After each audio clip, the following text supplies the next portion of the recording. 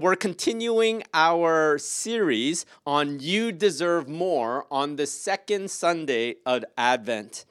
We've been walking through this series with this theme of scarcity mentality. And it's really easy for us, especially in the climate that we are in, the financial climate, the inflation, and everything that's going on around us, the uncertainties, all the pressures that we have in terms of our needs and our financial pressures. It's so easy to develop a scarcity mentality. And once we have that, we find ourselves becoming white-knuckled in our grip on certain things that we don't want to let go of. When we function by a scarcity mentality, we tend to hold to certain things tighter. And we realize in that tight grip, we don't really hold to God. We fear that we're going to lose certain things. And so we hold those things more tightly than we do in our relationship with God. You see, when we do, it becomes increasingly more difficult for any one of us to open up and to embrace the Father and to experience His provision, to experience His power, and to experience His leading on our life. Today, we're going to continue by focusing on Psalm 23. And in particular, we're going to focus on the verses 3 to 4 and discover some insights that David brings to us when he was experiencing the darkest valley of his life. You know, some of the questions that we're going to reflect upon together is, how do we make sense of those moments, those darkest valleys, when we go through it and we are following Jesus? How do we prevent our fears and our insecurities from drifting us away from God? So let's read today's passage together. We'll be reading from the NIV, Psalm 23, and I'll be reading verses 2 to 4. It says this: He guides me along the right paths for His name's sake. Even though I walk through the darkest valley, I will fear no evil, for You are with me. Your rod and Your staff, they comfort me. Let's pray. Father, I thank You again that when we hear these words, they're not just two-dimensional, they're not powerless, they're not just good ideas. These are true words that have power in our lives, even today. For those of us who are having trouble accessing that, especially when we're going through our darkest valley, Father, at this time, will You render the heavens and come down? At this time, Father Lord, will You open up those spaces? Will You pierce through our darkness? Will You open up our locked doors, Lord? And allow us to experience You. I pray, will You give us an openness of spirit to engage with You this morning? Speak to us, Lord. Get to us. Reach us, Father. In Jesus' name we pray. Amen. The first point that I want to bring out as we focus on these two verses here is God leads us. He says Jesus leads us toward righteous paths. He says, You lead me in right paths, or You lead me towards righteous paths. The Hebrew word that's actually used here is naha. And naha, it's a very particular word where when we say lead, that can mean a lot of different connotations. But the specific word naha, what it means, it's used in a word where oftentimes it's brought in the form of shepherding, in the context of shepherding.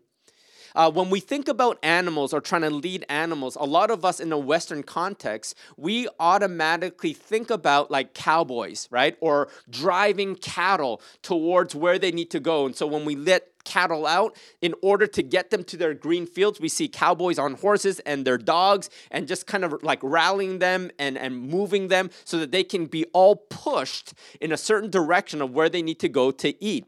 And then when they herd them up again and to bring them back home, they do the same thing. It's almost like driving them. It's pushing them. It's forcing them. It's surrounding them. It's kind of threatening them around and inducing fear to make them move in a certain direction.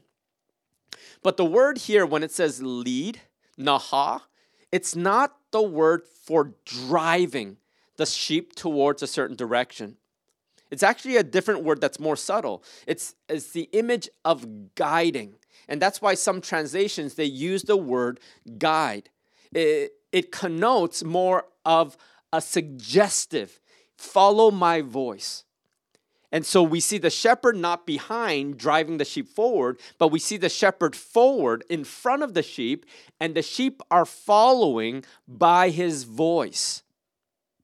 That's the lead. That's the naha. That's the image that we see where God says he leads us towards righteous paths. What righteous paths connote is it actually means to be placed in or to keep walking in a manner in which we are placed in a right relationship with God. So that's every moment of our life. He says, God's Spirit, God's voice constantly leads us, that at every moment as we're listening and we're straining our heart's ears and our mind's ears to listen for God's voice, to listen for Jesus' voice, it keeps directing us towards being in a right relationship with God at each moment of our life. It's always walking with him. See, there are two implications that this word connotes and this verse connotes for us. The first one is this: if it is this naha, this gentle leading by his voice, the first implication that we have, if we are his sheep, if we are to follow him, is this: do we know the shepherd's voice? Can we identify his voice more and above every other noise, every other voice that is out there that is vying for our attention? You see, in the Middle Eastern times in the Middle Eastern space where shepherds would lead their sheep, oftentimes the paths that they go on, they're not too wide. And so if you have a herd of 50 to 100 sheep of your own, and everyone is going in the same direction, or everyone is going to that pasture land, you can picture different parties of shepherds and different parties of sheep all mingling together. And they get mixed in that bunch as a shepherd is trying to lead its own flock towards a certain direction.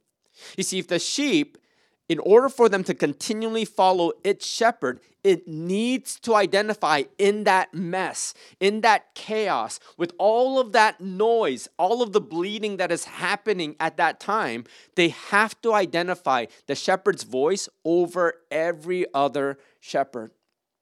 If we don't, the sheep quickly find themselves lost.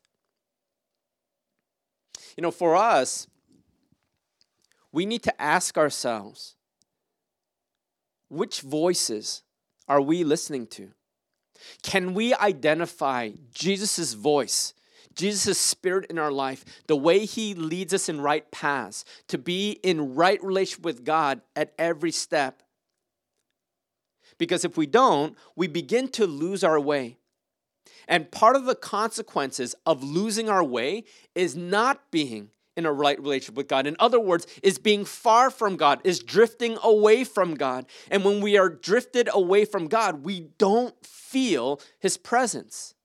We don't feel the security of God being our shepherd.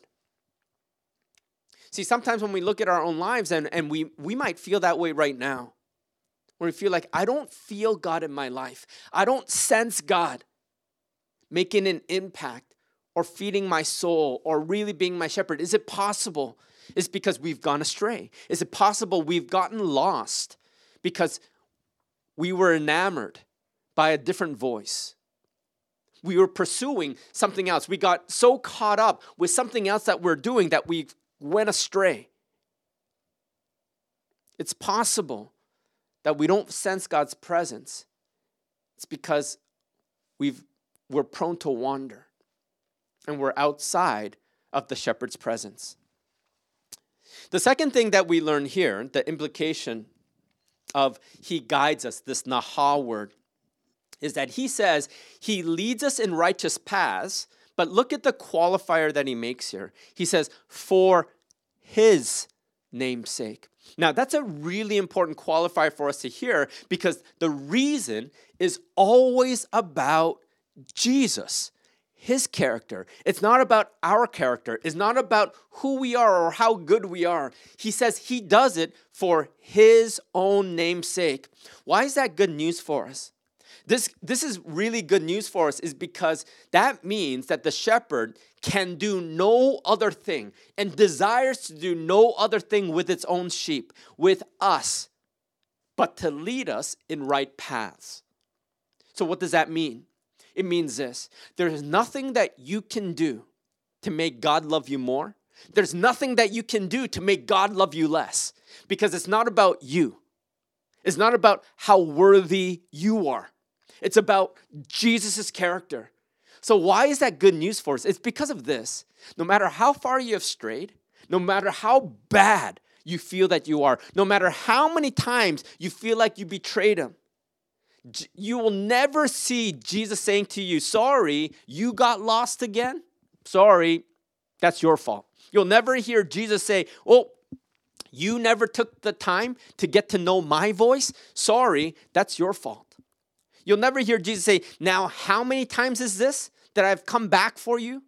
No, he says, for his name's sake. In other words, Jesus can do no other thing because of his character, who he is.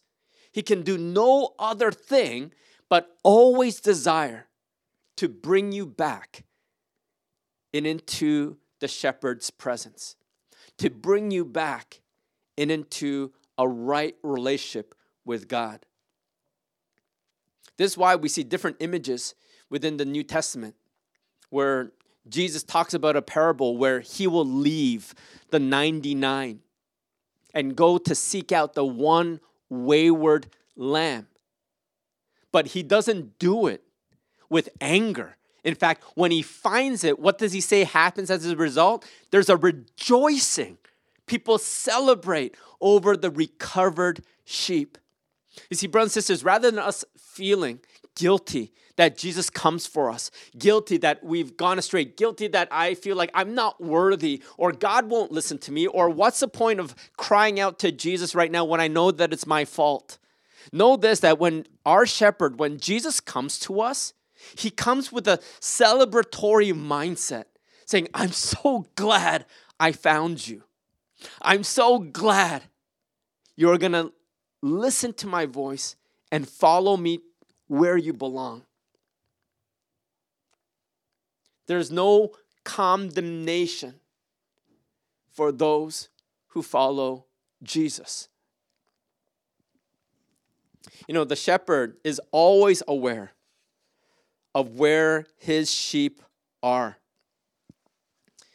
And as long as we bleat, as long as we cry out to Jesus, the shepherd will come for us.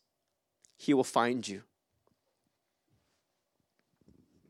Now, notice when he says this, we see in this passage, he says, this shepherd, he always leads us in a right relationship with God, or he always leads us in paths that keep us in a right relationship with God, our Father.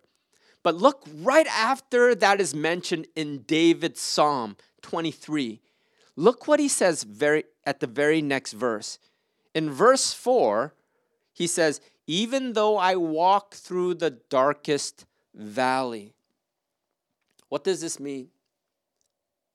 He's saying part of the right paths for us involves darkest valleys.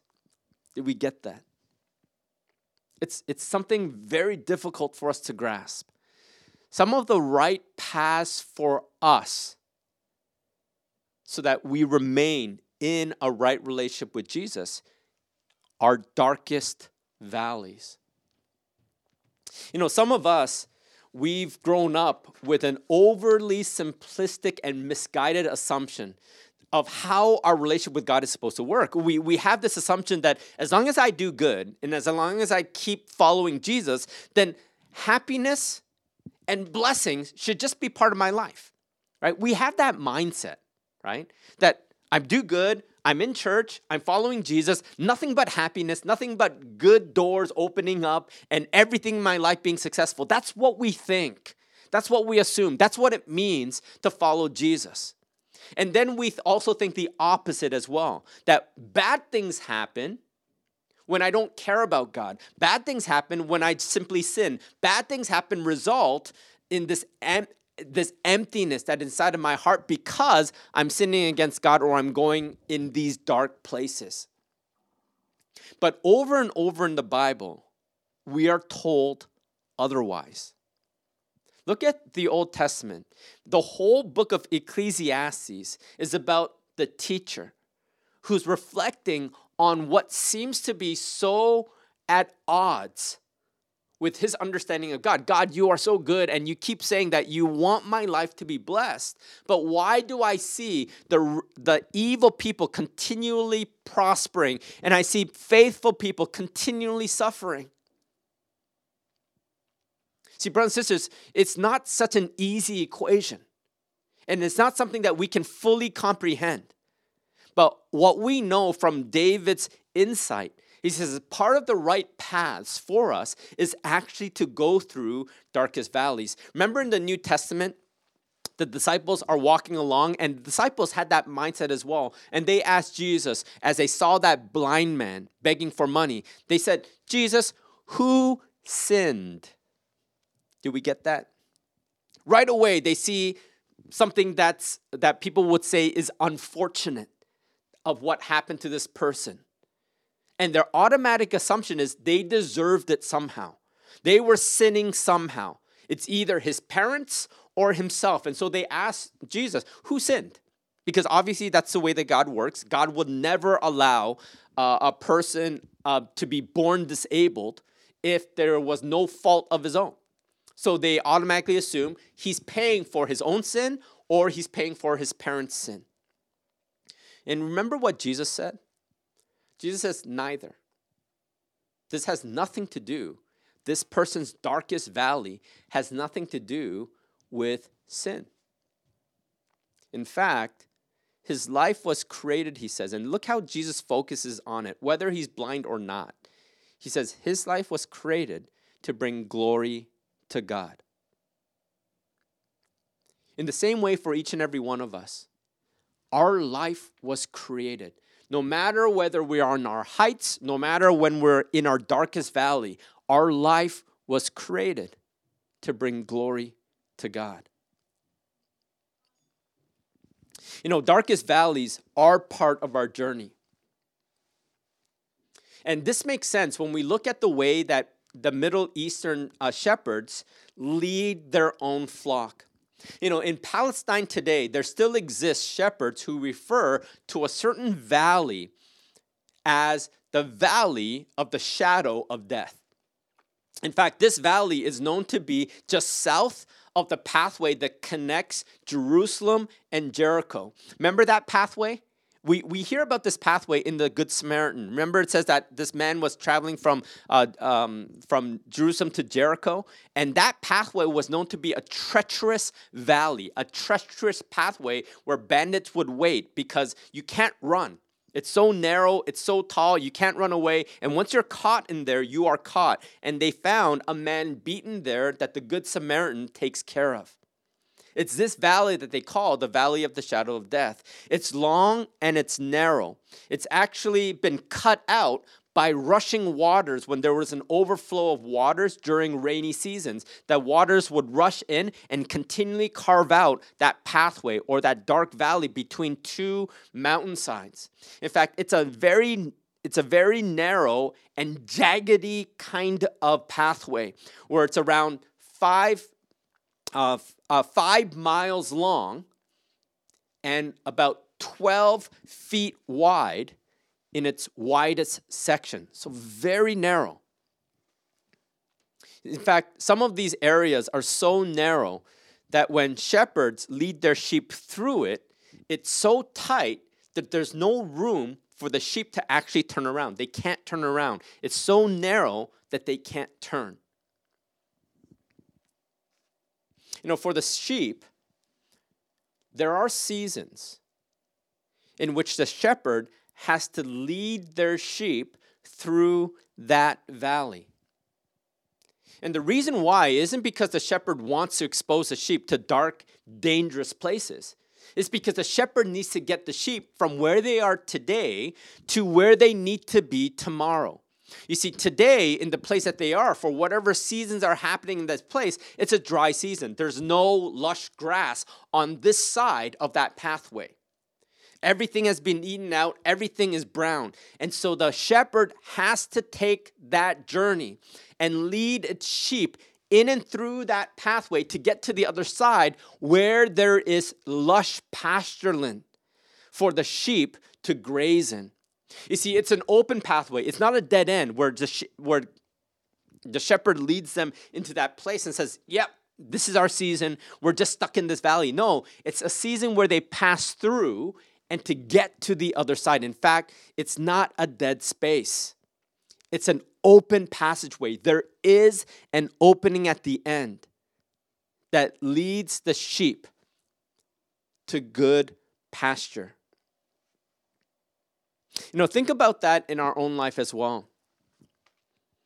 As our shepherd, as God leads us, there are certain moments in our life that the places that we've been grazing, the places that we've been developing our relationship with God, it has been good for that season. But for whatever reason, it has gone dry. In other words, it doesn't fill us anymore. There's no more nutrients in this place. It is a dead space. It's not the season to be grazing in the space anymore. And to lead us from this dead space where we can get nothing more out of what we used to get out of it, our shepherd then says, we need to get through this valley. We need to get through this space in order for you to get from here, that's been drying out your spirit, to there, that will fill your spirit. But it's a narrow pathway. It's a dangerous pathway, but the promise is that God will help us to get there. See, how many of us, brothers and sisters, are stuck? We are stuck in our current spaces because we reminisce on our past and we think, well, it worked before, so why can't it work today?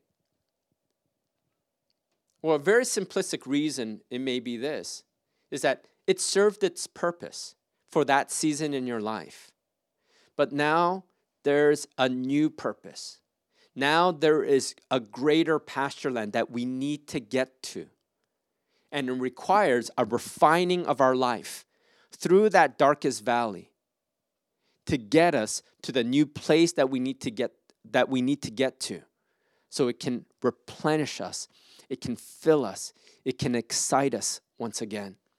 But the only way to get there is through this darkest valley. See, in this psalm, David points out two barriers that keep us from going through this passageway. The first barrier is fear. So if we're in this place and we've been nourished and nurtured here before, sometimes in our minds and sometimes in our life, we feel like, hey, it's worked in the past, right? So why can't I stay here?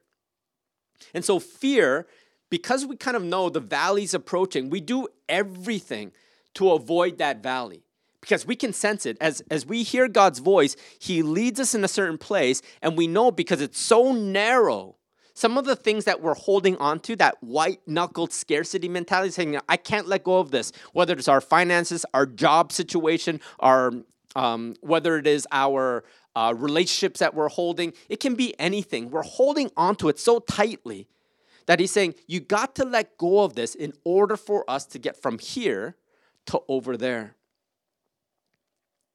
See, sometimes that fear, if we hold on to it and we remain where we are, and because of our fear of that dark valley, we just stay here and we think that it's better for us here, what happens is that fear eats away at our joy. Brothers and sisters, let me ask you, are some of us feeling a lack of joy in our life, especially when it comes to our relationship with God? If we are, is it possible that this is because our fears prevent us from accepting the call to walk through that valley to get us to the other side? And all we're doing is we're eating in dead spaces that does not nurture or nourish our soul. See, when we linger around looking for things to fill our hearts, nothing will satisfy in dead spaces. See, fear also is experienced during the journey. So we'll say some of us, we've decided, yes, let's follow Jesus, and we'll go through that path, and we take the courage, and we go in it. But as we go in it, we begin to fear the journey itself. We feel like, I'm going to be overwhelmed. It's too much for me. I don't think I can manage, and I want to quit right here. You see, during the journey, this fear, it begins to eat away at our hope. In our darkest valley, we begin now to think there is no opening. We think that this is all that there is, and we're prone to stop moving and accept what's meant to be simply a temporary circumstance to be our permanent one. We just accept the fact, because of our fear of our journey, we just freeze and we stay in that space and we just say, I guess that's what it is. I guess that's what my relationship with God amounts to. I guess there is nothing more. And we allow that lie to begin to form our new faith. But remember, the darkest valley is not a closed valley. The darkest valley is not a place where we're meant to reside. It's an open space where we're supposed to get through it to the other side. Brothers and sisters, do not accept the lie when we're going through our darkest valley. You are not meant to stop. Keep following your shepherd out, no matter how hopeless it makes you feel. The second thing that it points out is our insecurities. You know, sheep in particular, as an animal species, they have a special problem. Do you know what the sheep's special problem is? Is they have no natural defense. There's no natural defense that sheep have. Dogs have their teeth and their speed. Horses can kick, and they have their speed as well. Bears, they can claw, and they can use their weight against different animals. But sheep, what do they have? They really have nothing. All they can do is bleat. Bah, bah. That's all they do, right? But it can't save them. It can't help them. So the only other recourse for sheep is actually to hide. So they either bleat, right, and keep on bleeding, or they hide. You know, we need to decide, despite what our insecurities may be of what I'm going to lose, or, you know, why I want to hold on to certain things so much. During those times, we need to figure out, is what you are holding on to, is what you're putting your trust in, is it really worth it? Is it really going to save you? Is it really going to help you? Because in these moments, you have to decide, am I going to continually entrust my life to the Father's voice and to keep on following Him? Or am I going to listen to my fears and my insecurities that I have? Because if I lose this finance or this cushion that I have, I don't think I'll be able to have hope anymore. I don't think I'll be able to survive. And so we just grasp that. For some of us, it's about relationship. If I just hold on to this relationship, I can't let go of this. It's the only thing that's holding me together. Then we can't follow God's voice. Because in order to follow Him through those narrow pathways, some of the baggage that we carry, it has to be taken off in order for us to fit. See, for us, do we trust our shepherd? Or do we trust in these different securities? that we're holding on to. Here's the good news. The good news that we have in this passage is that he says we have a shepherd. He leads me through the darkest valleys. Even though I walk through the darkest valleys, I will fear no evil. Why? Why will you fear no evil? It's because he says this, for your rod and your staff, they comfort me. The good news here is we have a shepherd that will lead us and that will guarantee us to help us get through this valley and to the place that we need to go for that refreshing. Despite our fears and insecurities, the sheep experience, there is this good news. There is this shepherd that can address our fears and insecurity. In terms of fear, the sheep have experienced that the shepherd's whole being, the whole character of the person is about protecting, providing, and caring for the sheep so that it may thrive. That's the purpose of a shepherd. Shepherd has no other purpose. That's who the shepherd is. If he can't do that, he can't be a shepherd. That is our God. His job, his desire, his whole character is to make sure that we are protected, we are provided for, we are cared for, and to get us to a place where we can thrive. That is our God. So before and during our darkest valley, the sheep needs to ask ourselves, can we trust this shepherd? And if we can, will we follow his voice despite our fears? Look what he mentions. The reason why we can trust him, he says, the shepherd holds a rod and a staff in his hands.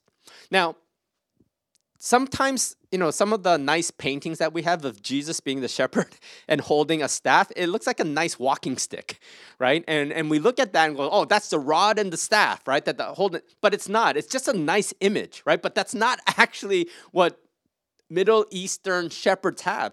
Actually, they have something called a rod, but it doesn't look like a rod. It actually looks more like a mace.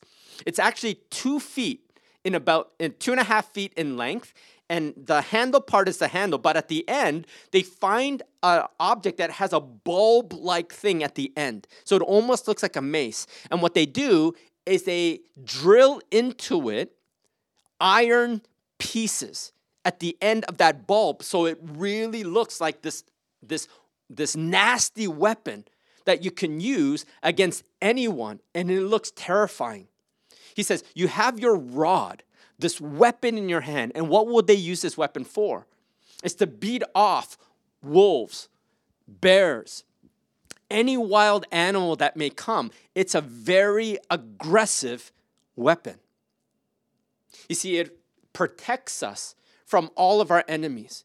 In that same way, our shepherd has this rod in his hand, and he says, as you go through this darkest valley, as dangerous as these predators are, and all of these things that want to have us and that cause us fear, we have a shepherd who has a weapon that can beat any one of these spirits, any one of these principalities, any one of these predators off of us. We just need to keep following him and trusting him. We need to resist hiding and falling away. He also says that he holds a staff in his hand. The staff was around 5 feet in length, and it always had a crook at the end of it, like a little bit of a hook. And the reason why is because sometimes as they walk through that really narrow, craggedy kind of pathway, the sheep would fall into crevices, or the sheep would fall into the cliffside. And so what the shepherd would have to do is to reach down with the stick with the hook end on the other side and to hook on underneath the armpits of the sheep and to lift them up out of that crag. In other words, for sheep that wander, for sheep that fall because of our own fears, we have this guarantee. Our shepherd has a staff that can save us from our own mistakes. See, the rod and the staff, they comfort us. Why? Because the rod says to external predators, the things that want to eat us alive, he says, I will beat them down. They have no power over you. Your life is in my hands. And to the staff, it addresses our own mistakes, our own failures, our own wanderings. And he says, don't worry, I have this staff. It'll guide you and it'll pluck you up out of the own dangers that you make for yourself. See, brothers and sisters, we have this kind of shepherd in our lives. Now, the question we need to ask is this. Today, who will you trust? I know it's hard because we want to hold on to certain things. But we need to follow his voice. We need to identify what his voice sounds like. And we need to trust him. How will you begin to live this life you have been given? Are you going to maintain in those dead spaces where there's nothing more here, but for you, it's safer? And that's why you choose to stay here. But if you do, it eats away at your joy. Brothers and sisters, let's trust our lives to him and believe that even when we are led through our darkest valley, it's to bring us to a place where we can thrive. It's to bring us to a place where we are in a right relationship with God. And we can see how that helps us to thrive in our everyday life. Let's pray together. Father, thank you so much that you love us this way. You are a shepherd. And because of you, I shall not want. You lead me and you guide me to places of rest, to places of restoration. And even when it leads me into the darkest valleys, I fear no evil because you are with me. You walk with me. Your rod and your staff, they comfort me. May we experience this more and more as we choose to trust you and follow you. In Jesus' name we pray. Amen.